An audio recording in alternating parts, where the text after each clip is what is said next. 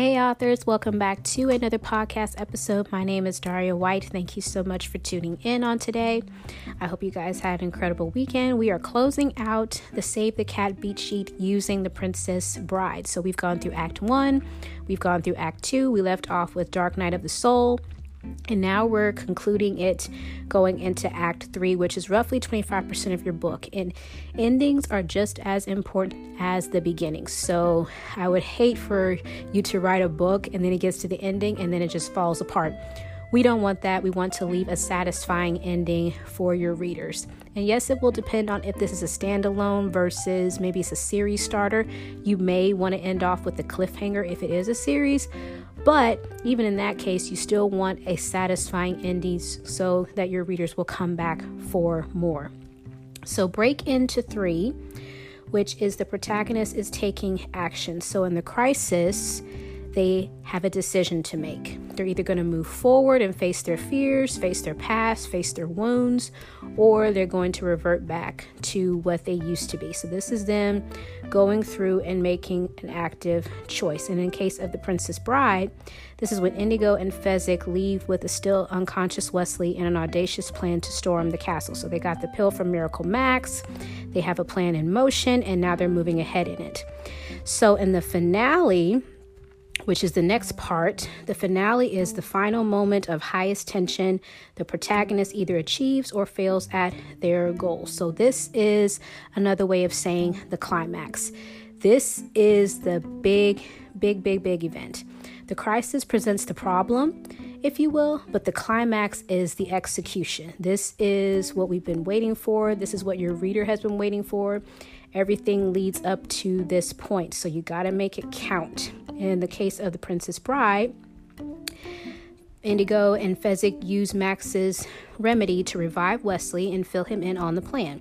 Unfortunately, he has no strength and he can barely hold up his head, much less stand up and fight.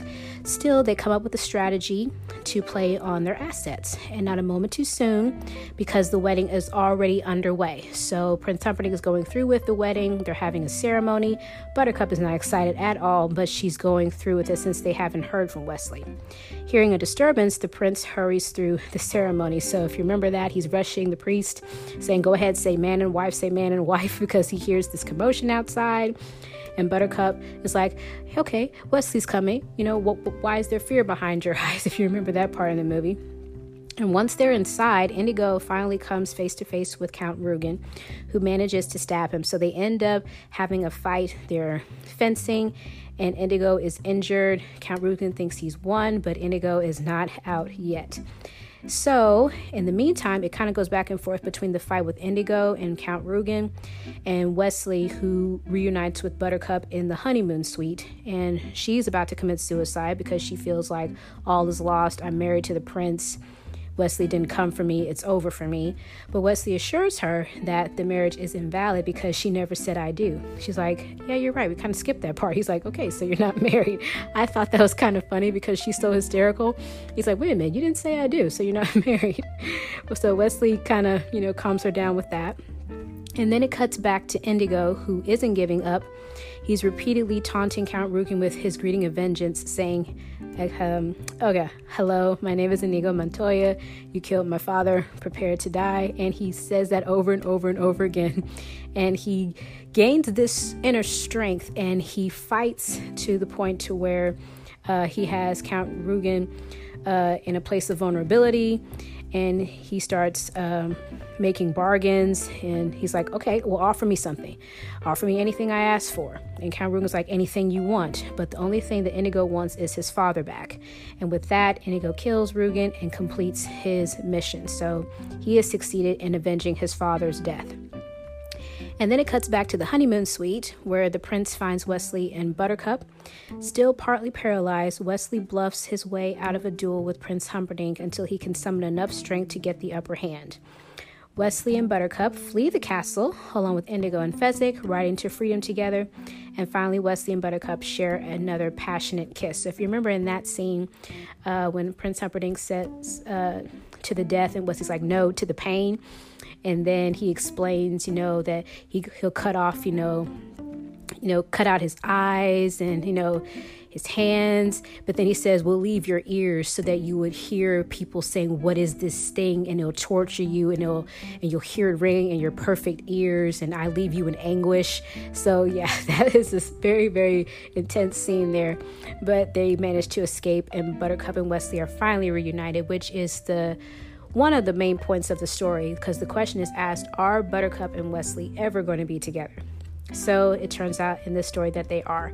So again, your character can either succeed at their goal or they can fail. It depends on if you have a positive change or a negative change. So if it's negative, your protagonist may fail and it may lead into the next story if it's a sequel, or that may be the purpose of your novel to where it just doesn't work out for them. Or if you have a positive change, then your character will succeed. Maybe they face their past. Maybe they finally heal from those deep wounds that they were suffering from in the beginning chapters, and now they've come to terms with it. They've accepted who they are, and they're ready to move forward because they've changed in a positive way. So however you want to take that is up to you.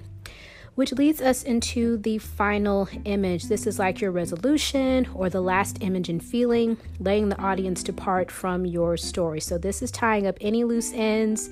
If you want to go back and just make sure that you haven't forgotten anything, maybe you mentioned something in the previous chapters, but you never got around to it. This is a place where your critique partner or a beta reader can help you. Maybe there are some inconsistencies, or maybe some things weren't as clear. They can help you point those things out so that you won't forget anything and everything can come into alignment for the final ending. But in this case, with The Princess Bride, we go back to the grandson's bedroom. The grandfather offers to skip the happy ending because he knows that his grandson does not like the kissing part. But he says, well, I don't mind so much now. So his grandfather reads the scene. True love has prevailed and caused a change in his perspective, as well as the grandson's perspective. So not only was there a happy ending for Buttercup and Wesley, but we also see a change in the grandson. He's now more open to listening to his grandfather, and he says, maybe you can come back the next day and read it to me again. And before the grandfather leaves, he says, as you wish. And that's how the film ends. So not a lot was mentioned from the movie as it was in the book, but like with anything, they have to cut some things out in order to allot for time.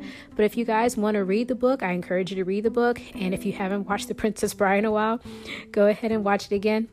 It is one of my favorites. So that concludes the Save the Cat beat sheet for The Princess Bride. I hope you guys found this helpful. It may seem like a lot to do on the front end of things, especially for those of us that are pantsers and we don't want to take the time to plan and we just want to write. Again, whatever system works best for you, use it. But if you're anything like me and you struggled with that, this has been helpful to where now I feel like I can take the scenes that I have and I can put them in a certain order to where I know the purpose of each scene. So I know what's going to be my hook. I know what's going to be my inciting incident. I know what's going to be my first plot point, and anything in between, which I consider a bridge scene, that will help me lead to the next major plot point. So if I have a hook scene and an inciting incident, then I can insert something in between, like that setup scene or the theme that's stated, to where it builds up to the inciting incident. So all of this is just a plan to help you implement your scenes as you're writing. But whatever system you have, please use it and find what works best for you. But thank you all for following me along with this. This definitely was a trip down memory lane for me. You guys enjoy the rest of your day. And remember, if you wrote a book, it is already unique because you wrote it, and no one can write a book like you. God bless, and I'll talk to you guys later. Bye.